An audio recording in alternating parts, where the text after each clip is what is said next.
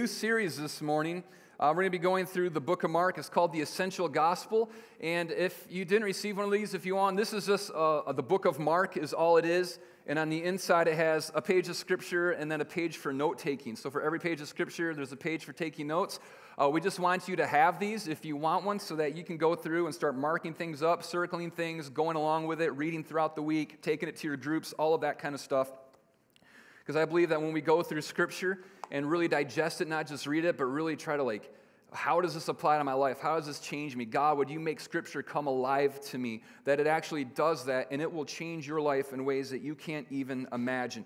And so we have those available for you. If you don't have one, you can just raise your hand right now, and Sybil, she's got some, and she'll hand those out to you if any of you need them. And if not, that's cool. We have lots of them. You can grab one after service. Anyways, what Mark does is it's actually the first of the Gospels that was written. It's not the first one in the New Testament, Matthew is, but Mark's Gospel was written somewhere around 25 years after the resurrection of Jesus is what we think. And the way that Mark approaches it is he just goes through pretty quickly. When you read Luke, it's, he's a doctor, so he's really diving in, and he's doing an investigative account of the life and teachings and works of Jesus. Mark is more concerned about just giving you the essentials of the faith, the essential teachings and works and miracles of Jesus. And it was actually what a lot of the other writers used to base their Gospels off of and to make sure that everything lined up and matched up. So as we go through it, it's pretty quick. He cuts out a lot of the stuff that other people have in their Gospels. But as we go through it, I think that we'll really see what are the essentials that we need to understand about Jesus and the life that he lived. And so the way Mark starts it out, in chapter 1, verse 1, and I'm actually just going to teach. I just wrote my notes in there this week, circled things and highlighted things. So if I bomb this, I'm going back to using notes again. But we'll see how it goes this week. But it says, 1:1, the beginning of the gospel of Jesus Christ, the Son of God, as is written in Isaiah the prophet, behold, I send my messenger before your face, who will prepare your way, the voice of one crying in the wilderness, prepare the way of the Lord, make his paths straight. John appeared baptizing in the wilderness and proclaiming a baptism of repentance for the forgiveness of sins. And the country of Judea and all Jerusalem were going out to him and were being baptized by him in the river Jordan, confessing their sins. Now John was clothed with camel's hair and wore a leather belt around his waist and ate locust and wild honey. And he preached, saying, after me comes one who is mightier than I, the strap of whose sandal I am not worthy to stoop down and untie. I have baptized you with water, but he will baptize you with the Holy Spirit. In those days, Jesus came from Nazareth of Galilee and was baptized by John in the Jordan. And when he came up out of the water, immediately he saw the heavens being torn open and the Spirit descending on him like a dove. And a voice came from heaven, you are my beloved Son, with whom I am well pleased. What Mark's doing as he's starting this out is right in verse 1. The way that he begins this, he doesn't start with the genealogies like some of the other ones do. He starts out right with the baptism of Jesus, setting the stage for it. And this is how he begins. He says, this is the beginning of the gospel of Jesus Christ, the Son of God. When he says beginning, what he's trying to do is to draw on the fact that this is Scripture, that this is tied in with everything that's been happening in the Bible. When we read Genesis, it's in the beginning. What Mark's trying to do is to tie in with that idea of what we see happening with Jesus isn't an aberration, but it's something that is tied in, going all the way back to Genesis 1:1, that Jesus is a part of this big story that God's been telling and that he's been working out in human history. And then he says this is the gospel. In the beginning, this is the beginning of the gospel. And the word gospel was a word that was used a lot in the Roman Empire, who were the ruling and occupying force at the time that this is being written in Jerusalem. And what it means with the gospel is that it means it's a joyous tiding. It's good news. So what would happen is an emperor would have a birthday, and so there would be the gospel. There would be someone who would come and they would proclaim that this is Emperor Claudius's birthday. And the idea is that Claudius is such an important person and that all of human history has been changed by the fact that Emperor Claudius was born, that you have a new reality that you live out of. It's a good thing that Claudius was born. Or when Claudius took power, it would have been the proclamation going around with the town crier saying, good news, everybody, Claudius has conquered the world. You are now a loyal subject of Claudius. It is such an honorable thing that has come to you. You should be happy and you should rejoice about it. Now, nobody actually did. Nobody's happy whenever you get conquered and when all of your people are deposed. But what they're trying to do is to make it sound like it's something that's good that's happened to you, that has changed your destiny and changed your reality. What Mark is saying is that the fact that Jesus is good news. That there's a joyous tiding that is being proclaimed now by him. And what he's saying is that something so important has happened that it has changed your reality. This is the language that he's using that the people who are listening would have understood. And it's not just any gospel, it's the gospel of Jesus Christ, the Son of God. That your life is forever changed by the joyous tidings that come from the proclamation of Jesus Christ. Everything about your life now changes because of who he is, because of what it is that he's done. Your reality, your future, everything about the world at large is completely different because of Jesus. Because Jesus isn't just any other person. It says that he is the Son of God. He starts right out by making this claim that Jesus isn't a good man, that he's not a prophet, that he's not a wise rabbi or teacher. He is all of those things, but he's so much more. Is that it says that he is the Son of God. There are some really sloppy scholars out there who say Jesus never claimed to be the Son of God, or that Christians never claimed that he was just a normal man. Like, they have completely missed Mark 1:1 and so many other passages. Jesus isn't like us. Jesus is the Son of God, and he's come to us. And now, the setting for this that Mark takes us to is he starts out the story not in Bethlehem in the manger and all of that stuff, but he actually takes us out to the wilderness, and he takes us to the Jordan River. And for us, we don't understand the significance of why is it that you would start at the Jordan River, but for every person who's a Jew that's reading this, the Jordan River is something that is extremely significant to them, and it ties in with their whole history. It ties in with what it is that Jesus has been doing inside of them. And so I'm just going to spend today doing a real brief history, looking at the time, a real brief history of what this means for the people who are hearing this good news that Jesus, the Son of God, is here. And it goes all the way back to the garden. When God created in Genesis chapter 1, it says he creates a world that's perfect, it's without sin, that he creates Adam and Eve who are in this, who are his image bearers. And it says that he has intimate relationship with them. That in the evening, in the cool of the evening, that God comes and he walks with them and he talks with them. That this is the kind of relationship that humanity was always created to experience with God. Not a God who's separate from us, not a God who's far from us or that we have to wonder about, but God who walks with us, God who talks with us, God who is the greatest reality in our existence that we could never deny and that we could never question. But what happens is sin comes into that relationship. Is that when we rebelled, what happened when, the whole story, like, hey, don't eat the fruit of the tree or else you'll surely die. And Satan's like, you won't die. You'll become like God. God doesn't want you to be like him. So I want you to define your own truth and your own reality. I want you to do what God does. And that sounds really good to us. So Adam and Eve sin. And they died, but they didn't realize it because the great death that they encountered the moment that they sinned was that their relationship with God was broken in the way that they were always supposed to experience it. So now, instead of walking in the garden in the cool of the evening with God when he talks to them, after they sin and shame comes on them because of their sin, it says that God, they hear him coming, walking in the garden like he does every single day to spend time with them. And when they hear him come, it says that they hide from him. Never before have they had guilt or shame because never before have they had sin. They just enjoyed relationship with God. He was their source of life. He was their source of understanding. He was everything to them. That's the way that we were created to be. But when sin comes into the relationship, now instead of having that intimacy and connection and that drawing to God of, God, I can't wait to be with you, now what happens is they start running and they start hiding from God. It says they hear his voice and they hide behind some bushes. Like God doesn't know where you are. And he says, where are you? And God didn't say that because he wondered. He said that because he wanted them to think about what it was that they were doing. Sin destroyed the relationship that we had with God. Completely broke it. Now we, a people, have been bent by sin. We can't be in the presence of a holy, a perfect, and a just God.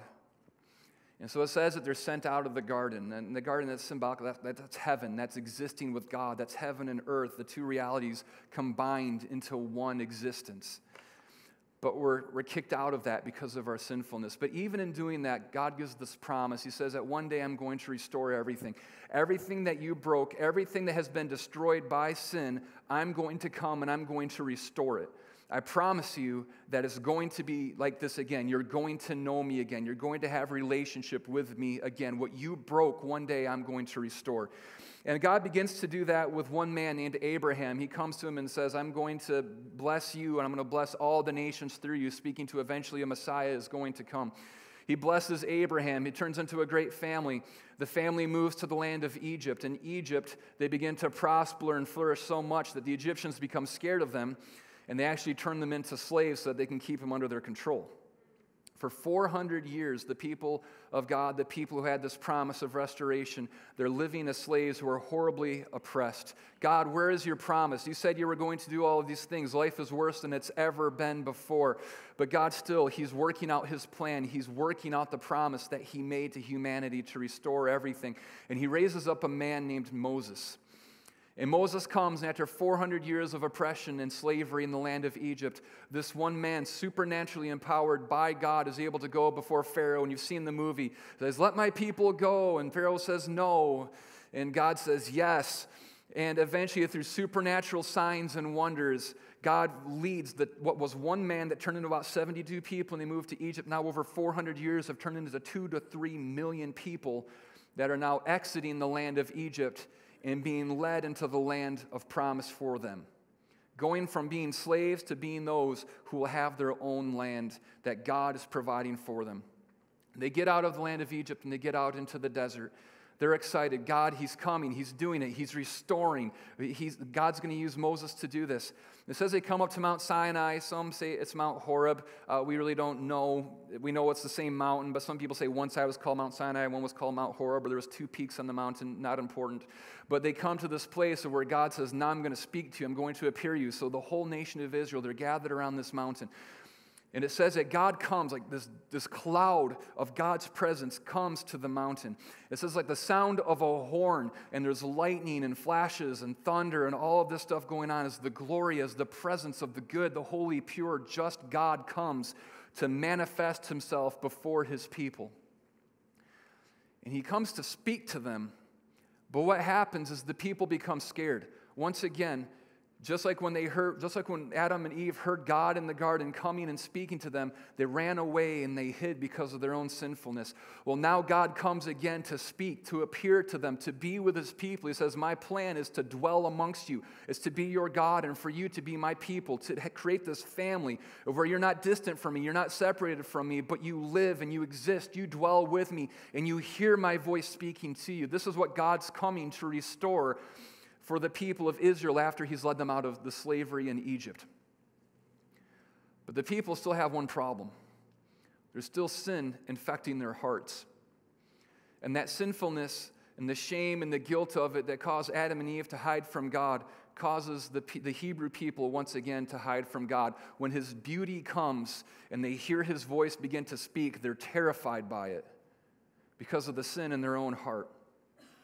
And they say to Moses, tell God to stop talking to us. Instead, why don't you go and you talk to Him and then you tell us what God says and we'll do whatever He says. That wasn't what God wanted. God wanted to come. He wanted to be their God. He wanted them to be His people. He wanted to speak to them. He wanted to dwell with them. But once again, they rejected Him because of the problem of sin that was still infecting every single one of our human hearts. So God says, all right. He gives them the law. So you don't want to learn from me through my presence or hear my voice speaking to you. You want to hear it through someone else, then okay. And that's what He does, is He gives them the law. This is what you have to do if you want to make yourself acceptable, if you want to try to restore yourself, if you want to try to redeem yourself, this is what it's going to take. If you want to reject me and not have me be the one who restores you, but you want to restore yourself, here's the law. This is what you have to do. And so they get the law. All right, God, we're going to do all of this. No problem. We got this. And then God starts taking them through the wilderness, and they come up to the Jordan River, which is the border that leads them into the promised land, the land of Canaan that God had promised to Abraham all these years ago. It says land flowing of milk and honey. And if you're an ancient person, like that's awesome. That means that there's lots of produce and there's lots of agriculture. Like for us today, it'd be a land flowing in sunshine and air conditioning because we live in Michigan. Like that's our promised land. But God leads them up to this place, and they come up to the Jordan River, and they're getting ready to go in. They spent about 2 weeks in the desert. All right, we're going to go in here. We're getting ready. God's restored us. He's given us the law. Let's go. And Moses says, okay, I'm going to send out 12 people. They're going to be spies. They're going to go out into the land, and they're going to look and see what we're coming up against. And so the 12 spies, they go into the land that God has promised them, and then they come back and they give the report to the people. And they say, Moses, the land is exceedingly great. And they bring back they bring back grapes and different produce from it. Like, look at, this is an incredible land that God has led us up to, but there's one problem. There's giants in the land. In fact, they're so big that we look like grasshoppers compared to them. Like, we can't go in. There's no way that we can go into this place that God's called us to. There's only two people, it's Joshua and Caleb, who say, look, it's an incredible land. There's some big people that live there right now in some strong cities, but we should go in and take it right now because God is for us. That God's going to be the one who provides this for us. Well, the other people, instead of being inspired by their pep speech, they begin to conspire against Moses and say, we need to pick a new leader for ourselves, and we need to go back to the land of Egypt. Think about this. They go through, they see God in his manifest presence, they hear his voice, all of these miracles and signs and wonders occur, and when they come up to the land of promise that God's going to lead them into, they get to the border of that, and they actually say, you know what, let's go back to being slaves again. I know for 400 years our ancestors were crying out to God to deliver us from this, but it would be better if we lived as slaves and if we tried to go and conquer this land and all got killed. Why were there the two different responses? Because the law of God, when you try to justify yourself, when you try to restore yourself and your relationship to God, you can never do it. And the law that God gave you, even though it's perfect, even though it's just, it will never be able to build faith in God for you. The reason why Joshua and Caleb said, let's go into this land at once, was because they weren't living just out of the law. They were living out of pursuing Jesus, and they were living out of relationship with God. That stirred up faith inside them to say, it's not about us. It's about what God's going to do when we cross this river and delivering his promise to us. But everybody else that was just living out of the law of saying, how do I justify myself? How do I make myself right? How do I restore myself? They didn't have any faith in what God was able to do. They only had faith in what they were able to do. And they knew they couldn't do this thing that God had called them to, so they went back and they said, we want to go back to being slaves. And that's what's always going to happen, is that when you live out of the law of trying to make yourself right, trying to justify yourself, trying to make yourself presentable for God, trying to create your own way through life, you're always going to be living out of the law, whether it's a law you've created for yourself, a law that the culture's created for you, or even if you're trying to follow the Old Testament law. It'll never lead you to a place of faith in God and what he can do and lead you into the land of promise that he has for you. It'll always cause you to return back to being a slave. Every single time. And so God says, all right, you don't want to go in? You don't believe that I can do this for you? All right, I'll give you what it is that you want. And so for 40 years, it says the entire generation of those who didn't have faith, the entire generation of those who said, God, just give us your law and we'll take it from here, says that every single one of them died in the wilderness, never able to go in and take hold of the promise that God had for them. And even after Moses dies, because Moses, he was a symbol of the law, even Moses wasn't able to go over into the land that God had promised. He was able to lead them up to the border of it, to the Jordan River, but he was never able to lead them into it.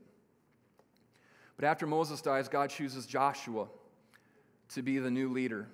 He chooses Joshua to be the one who can take the people into the promise that he has for them, because Joshua was the man of faith. And so once again, the people of Israel, they come up to the border, they come up to the Jordan River, and the Jordan's at flood stage, it says, which and it's harvest time, so it's deep, it's flowing fast, they don't have bridges, there's no way to cross it other than to walk right through it. And so they come up to the Jordan River, and God says, for 3 days, I want you to prepare yourself. And there's a lot of symbolism, 3 days, and then something miraculous is going to occur. That's looking at the resurrection, the promise we enter into. But he says, for 3 days, get ready, and then what I want you to do is I want the priest to carry the Ark of the Covenant, which was the place where God's presence dwelt on the face of the earth, and they're going to walk into that Jordan River that's at flood stage. And so they do that. After 3 days, they get up there, they consecrate themselves, and they worship Jesus, and they go out there. And the minute their foot hits the waters, it says that the water begins to stop up, and that it doesn't flow down the stream anymore, and the water builds up, heading upstream for them, all the way to a town called Adam. The water builds up, and the entire nation of Israel is able to cross through on dry ground into the land of God's promise for them. The River Jordan was always a symbol of the boundary of God's promise. It was always the thing that kept you from moving into God's promise. It was a thing that had to be crossed through in order for you to be able to move into the promise that God has for you. Now, the Israelite people, they were able to go in and take hold of the land that God had promised them because of faith, because of not the law, but Joshua's faith that led them into the place where God supernaturally moved on their behalf and then provided for them in the land. But even still, sin still infected their hearts, and they began to realize that the restoration they were looking for wasn't from the physical, it wasn't from the material, but the restoration that they really needed was that they needed restoration in their relationship with their God. So here comes Jesus. Jesus comes up to the Jordan River in the wilderness.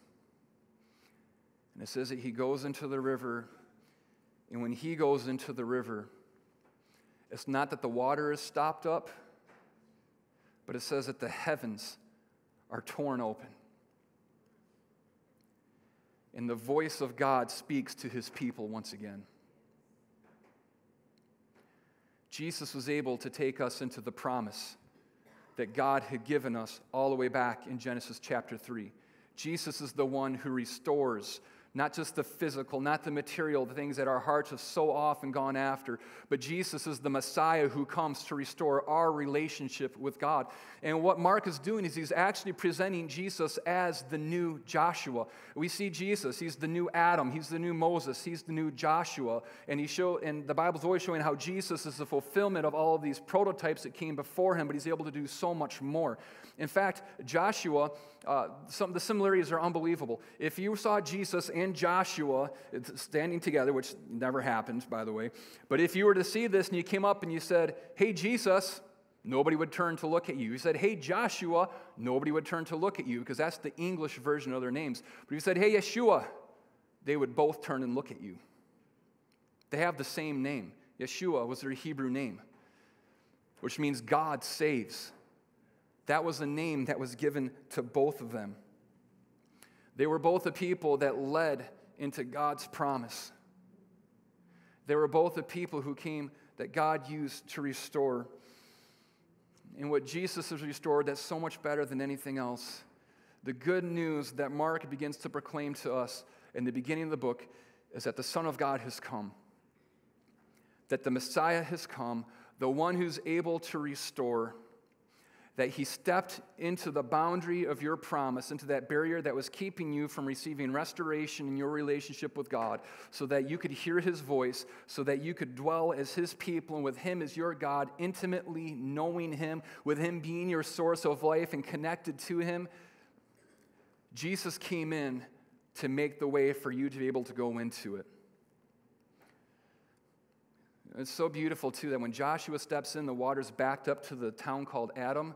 When Jesus steps into the river, your sins that separated you from God were removed all the way from you right now, all the way back to Adam.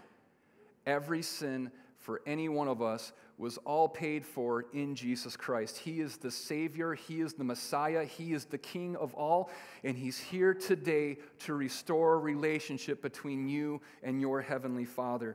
So this is what I want you to know. Number one is that Jesus is here to restore you. That's the good news. That's the gospel. You might be separate from God right now. Maybe you've been trying to follow Jesus, but you've never heard his voice speak to you. You've never been able to move into the promise of restoration and relationship with him. Jesus is here to restore you. It doesn't matter what it is that you've done. It doesn't matter what it is that's been done to you. Jesus removes all of your sin. Everything that was a barrier, Jesus has come. He's paid the price. He's removed it. He silenced the accusations of the enemy. Everything has been done so that you can have relationship with your Father restored to you. What the law couldn't do, Jesus was able to do. You've tried. I just got it. If I just get my life right, then God's going to be able to do this. Or, I'll go to church, or I'll get involved, or you know what? Like, God will be able to use me when I get myself straightened up. That'll never happen. God gave the perfect law to us. Said, if you want to try to do it on yourself, here's the instructions. I'll tell you how to do it yourself. And not a one of us could do it because of sin infecting our heart. So Jesus came to remove the sin, something the law could never do, but only God's grace can do. God came to make it so we don't have to live by the law. He came to restore us by His grace so that now we can know God. Then the second thing, and I'll close with this, is that you are loved by God. I love this in verse 11. This is the voice of God restored to His people. This is the first thing that people hear. You are my beloved Son. You are my beloved Son. What had Jesus done at this point? He hadn't preached a single sermon. He hadn't performed a single miracle. He hadn't done anything. But God says, I love you. Why? Because you're my Son. It goes on to say that I'm well pleased with you. God was pleased with God the Son because of His obedience.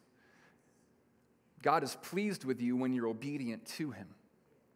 But He loves you because you're His son, because you're His daughter, because that's who you were made to be.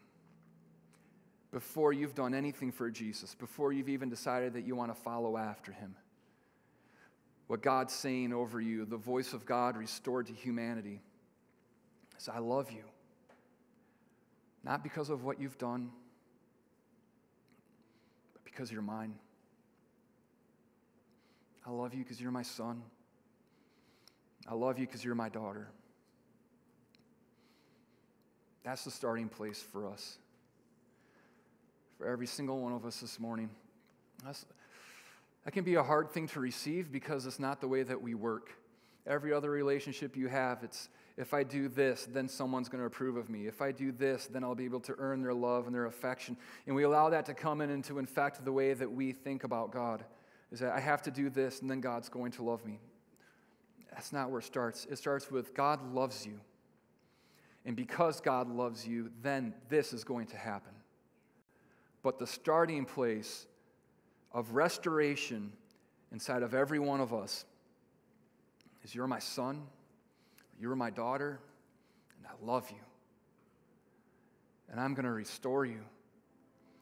You can know me. You can hear my voice. You can walk with me. Your sins can be forgiven. Everything that separated you from me, it's all removed now through the cross of Jesus Christ. It's all been removed because the plan of God going all the way back to Genesis chapter 1 and coming into fruition with Jesus walking the face of this earth. The plan of God has been unfolded and has been made known to us. We can know God now. Deeply, intimately. We can experience His love in our life. And we can love Him. That's the good news that Mark brings us.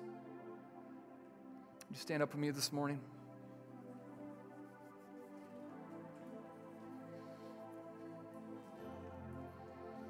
Take a minute to pray. Just close your eyes and let God speak to you for a moment.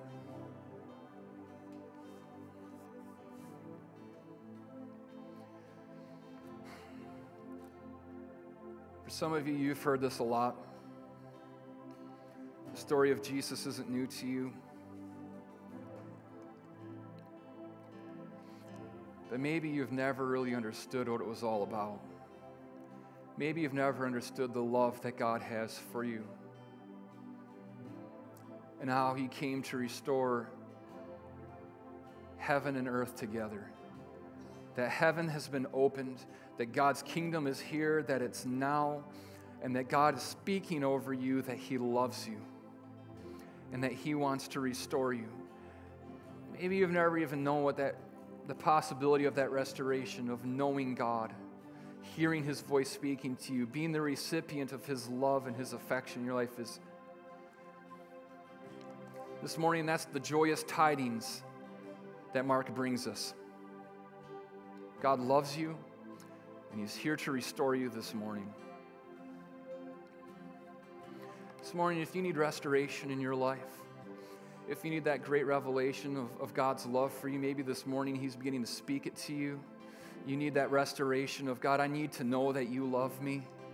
God, would you unclog my ears? Would you open up my eyes so that I can hear and I can see how great your love and your affection is for me? Jesus, I need your restoration inside of my life so that I can know you.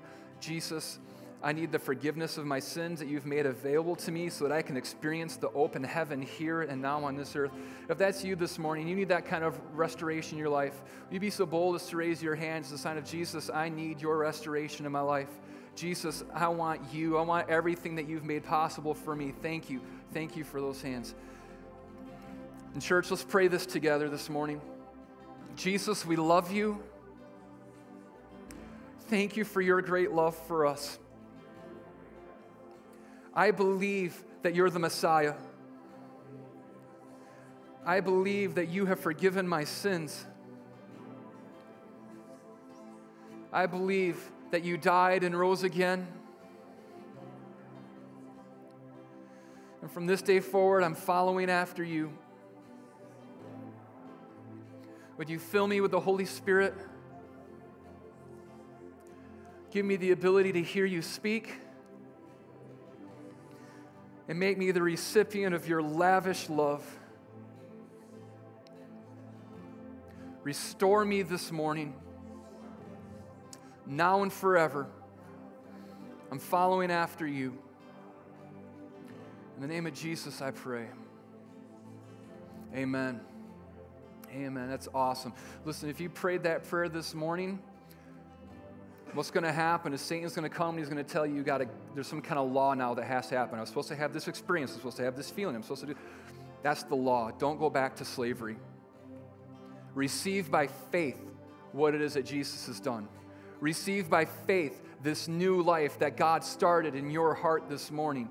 Receive, it's stepping into that water. God, I believe that as I take that step, that you're going to stop up the waters and I'm going to move into the land of your promise that you have for me. Jesus is leading you into a land of promise, not by your doing. It doesn't disqualify you when you're driving home and someone cuts you off and you use a word that you shouldn't use. That doesn't disqualify you from the promise of God. He's going to begin a work of restoration in your mind and in your heart. He's going to begin to change you into His likeness, but it won't be because you followed a law to make yourself right.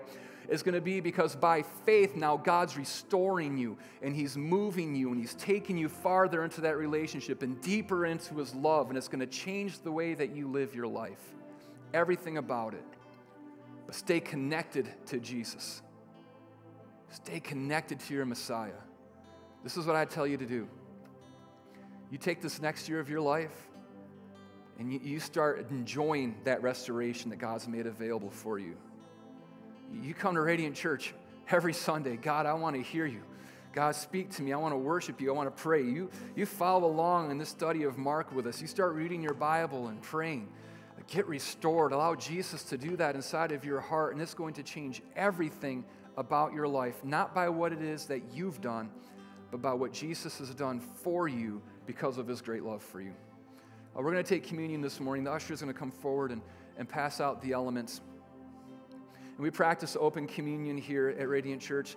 The only thing we ask is that what the Bible says, that if you're a believer, if you've made that decision that you're going to bend the knee to Jesus and follow after Him, then you're free to take communion with us.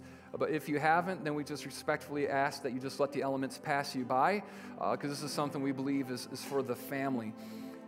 And Joy's just going to lead us in worship for a minute as this is being passed out. And then we're going to come up, hold on to them, and we'll take it together in just a minute.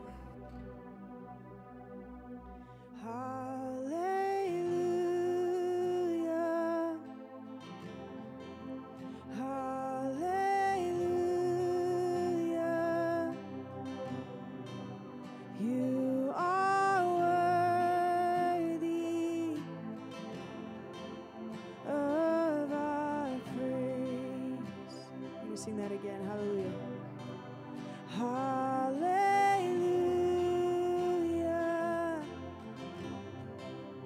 Hallelujah.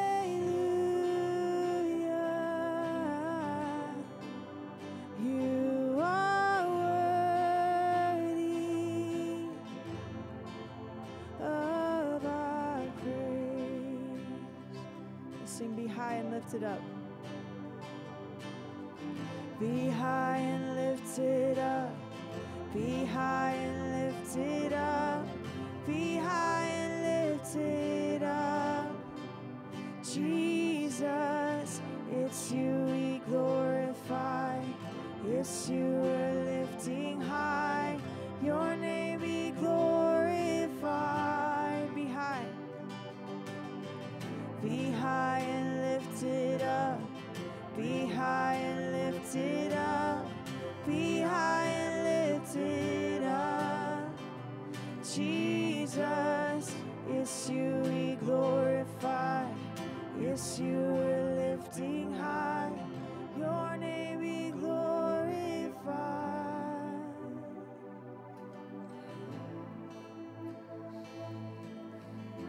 When Jesus shared his last meal with his disciples, it says that he took the bread and he said, "This is my body broken for you. Take and eat." We remember that Jesus' body was broken on the cross so that we could be made whole. So as we take the bread this morning, we remember.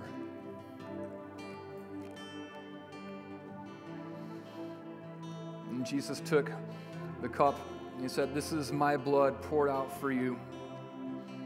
As we drink together this morning, we remember that Jesus' blood was shed on the cross for the atonement of our sins, that every sin from us all the way back to Adam was paid for on the cross, and now we're pure and holy and blameless before our Father. We remember.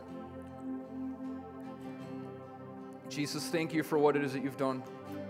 Jesus, we celebrate with all creation the gospel of Jesus Christ, the Son of God, who's come to restore all creation, all humanity, all of this world to you. Thank you for your restoration, Jesus. Continue to work out restoration in every one of our hearts, Jesus. Make us back the way that we were always supposed to have been. Let your kingdom come and let your will be done on earth and in our hearts as it is in heaven. In the name of Jesus, we pray. Amen. Amen. The usher's going to pass around a bucket. You can drop your cups in there. And here's what I'm going to do. I'm going to call my prayer partners forward. They're going to be in the front on the outside here. If there's anything we can pray for you about, we would love to pray with you at absolutely anything at all. We see God move miraculously in response to the prayers of his people all the time. And here's another thing I'd ask you. If today you made a decision to follow after Jesus, could you text "I decided" to 97,000?